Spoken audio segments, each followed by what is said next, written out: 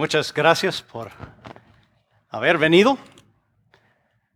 Me estaba dando mucho gusto poder estar en la conferencia, pero ahora mucho más con la oportunidad de poder hablar en el idioma del cielo, ¿verdad?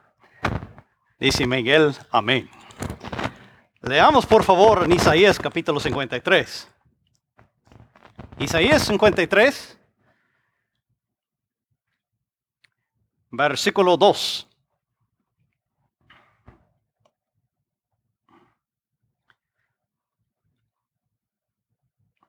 Isaías 53, versículo 2. Hablando de Cristo, subirá cual renuevo delante de él, y como raíz de tierra seca.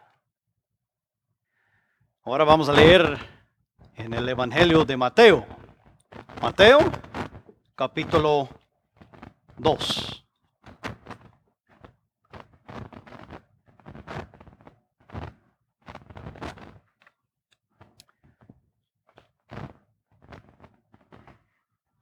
Mateo 2, versículo 22. Pero oyendo que Arquelao reinaba en Judea en lugar de Herodes su padre, tuvo temor de ir allá, pero avisado por revelación en sueños, se fue a la región de Galilea, y vino y habitó en la ciudad que se llama Nazaret, para que se cumpliese lo que fue dicho por los profetas, que habría de ser llamado Nazareno. Ahora, Marcos capítulo 6. Marcos capítulo 6.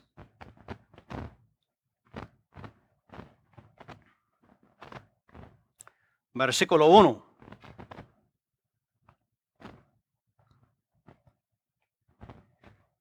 Marcos 6:1, salió Jesús de allí y vino a su tierra y le seguían sus discípulos. Y llegado el día de reposo comenzó a enseñar en la sinagoga. Y muchos oyéndole se admiraban y decían, ¿de dónde tiene estas cosas? ¿Qué sabiduría es esta que le es dada? Y esos milagros que por sus manos son hechos. ¿No es este el carpintero, hijo de María, hermano de Jacobo, de José, de Judas y de Simón? ¿No están también aquí con nosotros sus hermanas? Y se escandalizaban de él.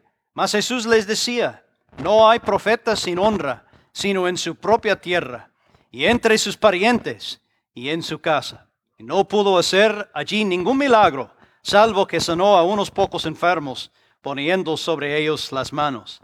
Y estaba asombrado de la incredulidad de ellos, y recorría las aldeas de alrededor enseñando. Finalmente, Lucas capítulo 2. Lucas capítulo 2. Termina el capítulo con la historia de Jesucristo cuando fue llevado por José y María ahí al templo en Jerusalén y lo dejaron ahí por 3 días. Ellos lo encuentran, hablan con él, versículo 51, Lucas 2, 51, y descendió con ellos y volvió a Nazaret y estaba sujeto a ellos. Y su madre guardaba todas estas cosas en su corazón. Y Jesús crecía y en sabiduría y en estatura y en gracia para con Dios y los hombres.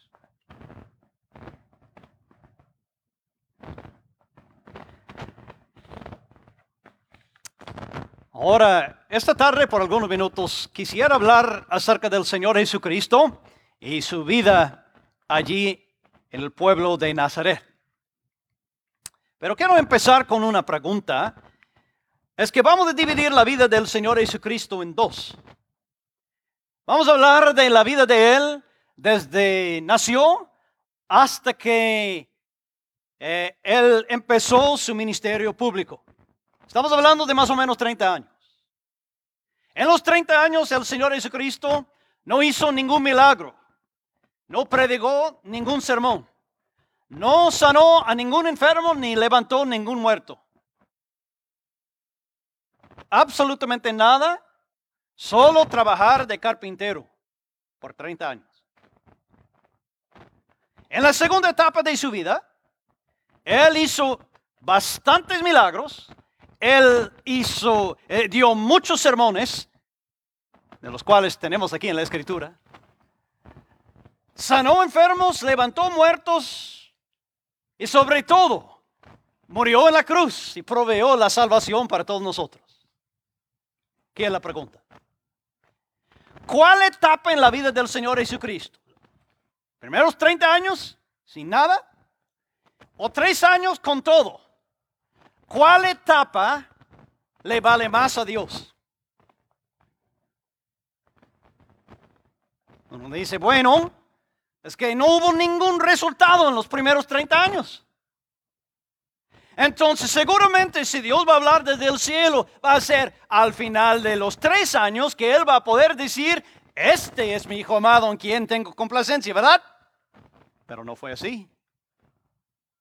Es que los últimos 3 son años extraordinarios en la vida de Cristo. Y claro, muy fructíferos. Los años allí, muy placenteros a la vista del Señor, ¿verdad? Le daba mucha complacencia. Pero los 30 años eran años muy ordinarios. Pero fue después de los 30 años que Dios dijo, este es mi Hijo amado en quien tengo complacencia. Y sabemos que tanto la segunda como la primera igualmente le daban complacencia al Padre. Entonces quiero hablar de esta etapa ordinaria, los años ordinarios del Señor Jesucristo. ¿Por qué? ¿Por qué voy a hablar de eso? Es algo muy práctico. Si no me equivoco, todos creyentes tienen sueños de poder hacer algo grande para el Señor. ¿Quién de nosotros no ha soñado, hermanos, varones, de predicar un sermón y 3,000 recibiendo la salvación de sus almas? ¿Quién de nosotros no ha soñado de crear a sus hijos para que sean los grandes en la fe? Héroes para el Señor. Queremos hacer cosas grandes, ¿verdad? Pero ¿qué tal de la vida ordinaria, cotidiana? Lo que quiero ver para nosotros es la oportunidad en lo ordinario. La oportunidad en lo ordinario. Es que vemos que el Señor Jesucristo, su vida ordinaria era una vida conforme a la voluntad de Dios. Él tenía que ser llamado Jesús Nazareno. Entonces Él estaba en la voluntad de Dios con su vida ordinaria. Pero en esta vida ordinaria, Él le complacía a su Padre. Esa es la oportunidad de poder no tanto ver resultados de los cuales van a escribir libros, de los cuales van a hacer películas, sino ordinarios. Pero ordinarios que van a complacerle al Padre. Quiero ver, número 1, la presión en la vida ordinaria del Señor Jesucristo. Vamos a empezar pensando en la presión económica. La presión económica. Dice la Biblia que Nazaret se ubicaba allí en la región, la parte asignada a la tribu de Zabulón. Y según los rabinos, de todas las tribus, la tribu más pobre siempre se consideraba que Zabulón era lo más pobre. Y es cierto, en Nazaret, más pobre aún. Hasta José y María, cuando fueron al templo, ¿qué tipo de sacrificio presentaron ahí? Ni toro, ni chivo, ni cordero, sino 2 pájaros. O sea, en su pobreza. La presión económica.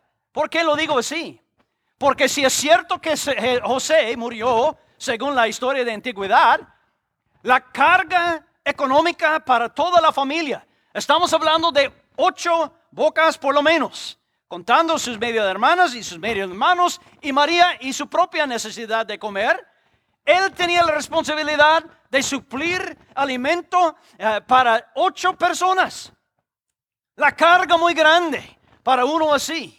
La presión económica cayó sobre sus hombros. En la vida ordinaria con tanta... ¿No es cierto? Soñamos.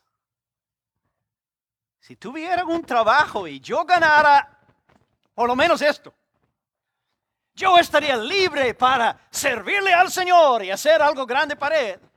Si no tuviera que trabajar como esclavo, si no tuviera que trabajar tan duro, si no tuviera que tener tanto esta preocupación, y si tengo más, como decimos allá en Phoenix, hablando un poco de Spanglish, tenemos más billetes tenemos más biles que billetes, así se dice. ¿Me entienden aquí? Hablan en Spanglish y ustedes también. Entonces, ¿entienden la presión en la vida? Uno dice, no puedo hacer algo, no puedo complacerle al Señor con tanto que me viene encima. No es cierto. Aquí tenemos la oportunidad en lo ordinario, aún en medio de la presión económica, hay la posibilidad de agradarle al Señor. Pero la presión espiritual,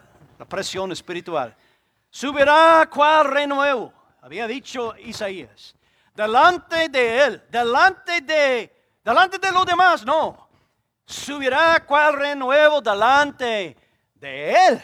Eso es lo punto. Pero ¿cómo era la experiencia? ¿Tenía mucho apoyo espiritual? ¿Muchos que compartían sus creencias? Dice al contrario, como raíz en tierra seca. ¡Qué descripción de la nación de Israel! Tierra seca. Usted dice, eso me suena como mi familia. No hay ningún salvo. Eso suena como mi matrimonio. Mi pareja no tiene nada de mis creencias en el Señor y interés en la Biblia. Es tierra seca espiritualmente. Mis hijos no son salvos. Mis vecinos son paganos. Mis colaboradores en el trabajo son peores. Y no hay nada, es tan difícil. Si yo viviera ya en uno de esos pueblos donde casi todos son, me dicen que ahí en Guatemala hay pueblos en todos son cristianos. Imagínense. Si yo pudiera vivir allí, el Señor recibiría. Si el Señor estaría tan agradecido conmigo, yo le daría mucho fruto. Hermano, hermana, estamos perdiendo tiempo soñando. Jesucristo en medio de toda la sequía espiritual, en medio, claro, debía haber sido muy difícil para él, porque allí tenían una sinagoga, y en la sinagoga tenían una copia de las Escrituras. Y ahí tenían no solamente la palabra de Dios, ahí en Nazaret tenían también el Hijo de Dios. Y ni con eso se veía mucha vida espiritual. Aparte de su Madre María, ni un salvo que conocemos según la Biblia, que vivía en aquel tiempo. Y en esta situación de tanta presión espiritual en su contra, una vida fructífera ante los ojos de Dios. Este es en quien tengo complacencia. Pero ¿qué tal de la vida familiar? La vida familiar. Bueno, el Señor Jesucristo lo explicó mejor. Él dijo, no hay profetas sin honra, sino en su propia tierra. Marcos añade eso. Y entre sus parientes y en su casa. Es una cosa ser rechazado por la gente de la calle, cerrando las ventanas, cerrando las puertas. Imagínese la incredulidad ahí adentro de su casa. Llevando la carga, mi familia no es salva. En medio de hermanos que yo quiero. ¿Con quién vivía? ¿Con quién tal vez trabajaba? Con los mayores. Él podía haber dicho en las palabras del salmista: extraño he sido para mí, mis hermanos, desconocido para los hijos de mi madre. Una diferencia. ¿Hay alguien aquí esta tarde y usted sufre de eso? Dentro cerrando la puerta y cerrando las ventanas. Usted se siente solo, ahí en su casa, con división, con diferencia. Y es una carga muy grande y usted piensa y tiene el sueño. Si yo pudiera estar con una pareja que tenía mis intereses, que me apoyaba, que trabajara conmigo, que tuviera las mismas creencias, los mismos intereses, que me amara, yo podría ser un grande para el Señor. Pero, y en casa, tengo los hijos rebeldes. Todos los 17 son rebeldes. No tengo chance, no tengo oportunidad. Jamás voy a hacer algo para... La oportunidad existe. Allí, en lo ordinario, aún con los problemas en casa. Pero, ¿qué tal de lo social? La presión social. En aquel tiempo era una aldea, Nazaret. Más o menos, según Josefo, el historiador judío, pues más o menos entre 200 y 500 habitantes. Un pueblo chiquito. Pero ni estaba ubicado en un camino principal. Allá arriba, Nazaret. Pasaba abajo la calle, la carretera, se puede decir en aquel tiempo. O sea, nadie visitaba aquel lugar. Muy aislado, muy solo. Y seguramente se sentía eso. La soledad, la insignificancia, viviendo en Nazaret. Jesucristo podía haber llegado a Jerusalén. Podía haber llegado a un pueblo muy grande, una ciudad muy grande, más moderno. Llegó al lugar sintiendo la soledad social. A lo mejor usted lo siente. Tal vez viviendo en un pueblo, viviendo en una colonia, viviendo en una ciudad muy grande, se siente solo socialmente. Hay pocos de mi gente aquí. Yo soy inmigrante y no conozco muchos y todo se me hace extraño. Y es muy difícil a veces. Lo social, especialmente para los jóvenes, con grandes cambios. Y uno siente si pudiera volver a mi país, pudiera cambiar mi situación. Yo podría sentir con el apoyo de amigos que comparten todo. La oportunidad existe, hermano, hermana, allí mismo, en lo ordinario. Pero piense usted también en los insultos. Los insultos.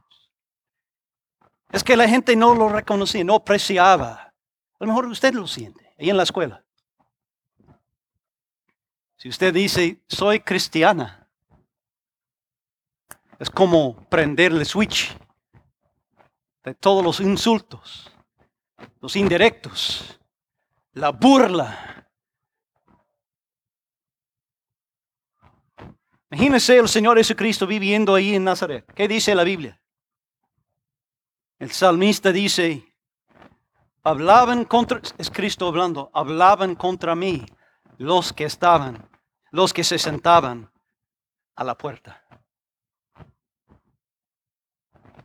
No leemos de nada de interrogación, no le preguntaron nada. Llegaron a sus conclusiones solos. Y estaban en contra del Señor Jesucristo, los que tenían poder en la comunidad. Pero Él seguía hablando. Mensajerían en sus canciones los bebedores. Pues yo no tengo mucha experiencia, entonces, de saber lo que es ser borracho, pero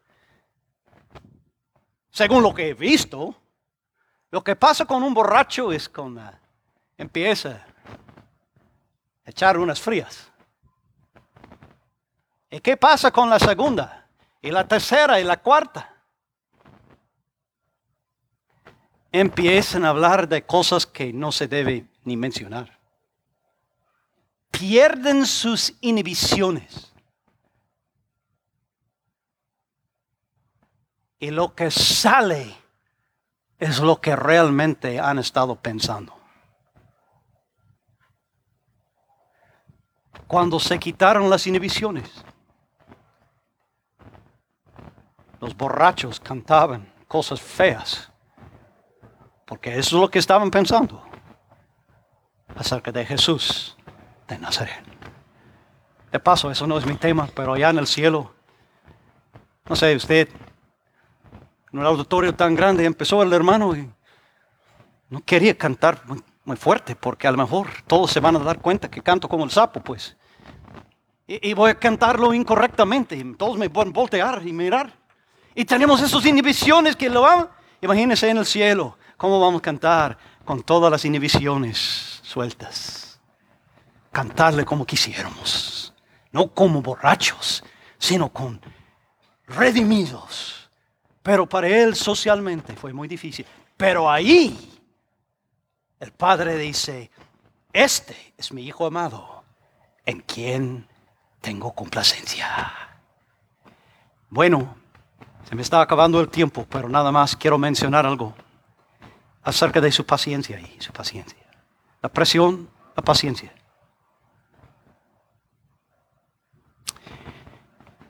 ¿Usted cree, verdad, que él no estaba desarrollando poder divino para poder hacer milagros, verdad?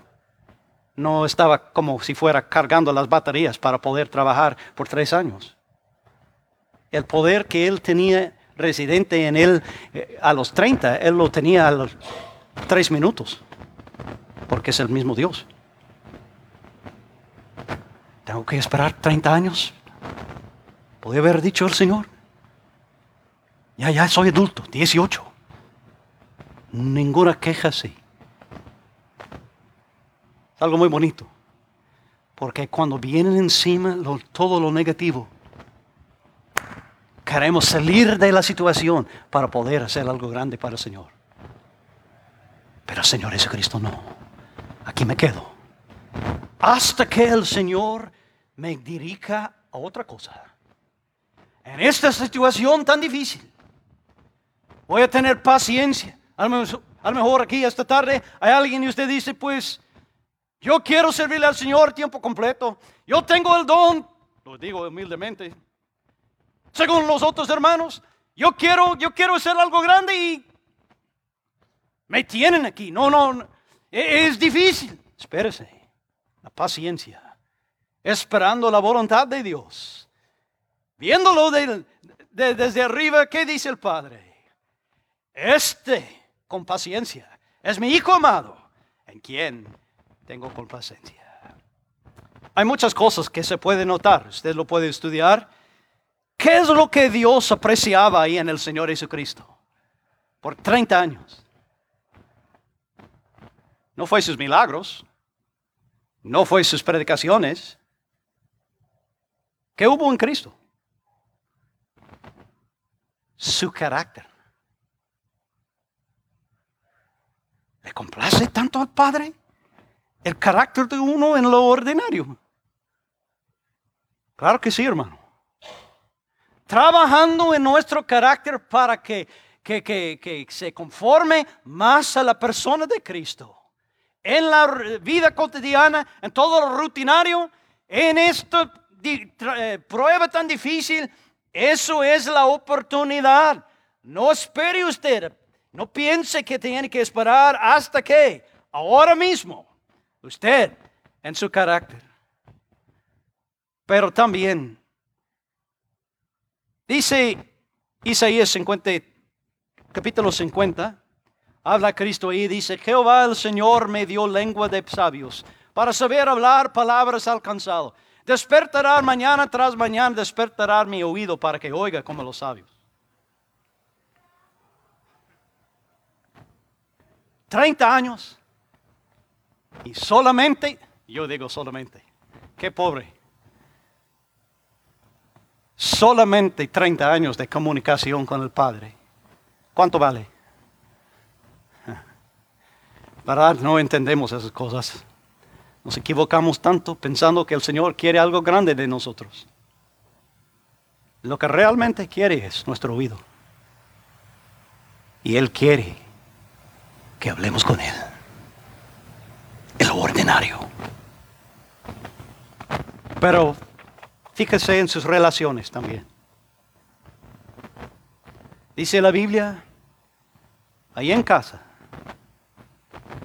aunque estaban en ignorancia tal vez, José y María, o hasta que se equivocaron, debieron haber sabido dónde Él iba a estar. Porque ellos sí sabían que Él era el Hijo de Dios. Pero dice la Biblia que Él estaba sujeto a ellos. ¿Le importa tanto a Dios buenas relaciones en casa? ¿Buenas relaciones interpersonales en la asamblea? ¿En la vida cotidiana?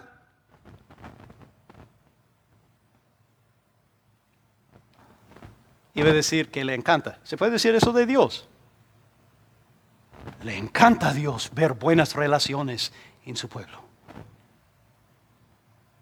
Entonces vale la pena orar, trabajar, sudar, llorar, pedir, esforzarnos para mejorar nuestras relaciones en casa y interpersonales para que estén conformes a la palabra. ¿No ve?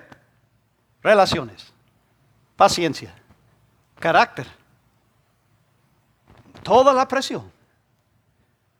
Dios dice, pues a la gente normal no le importa, no le sirve para nada. Por eso cantaban en broma de Cristo. Pero no vivimos para la gente, vivimos para Dios. Y a Él le importa mucho más que creemos nosotros. La oportunidad en lo ordinario. Que el Señor nos ayude a ajustar nuestra forma de pensar para que apreciemos la vida ordinaria y que la usemos para la honra del Señor. Oremos.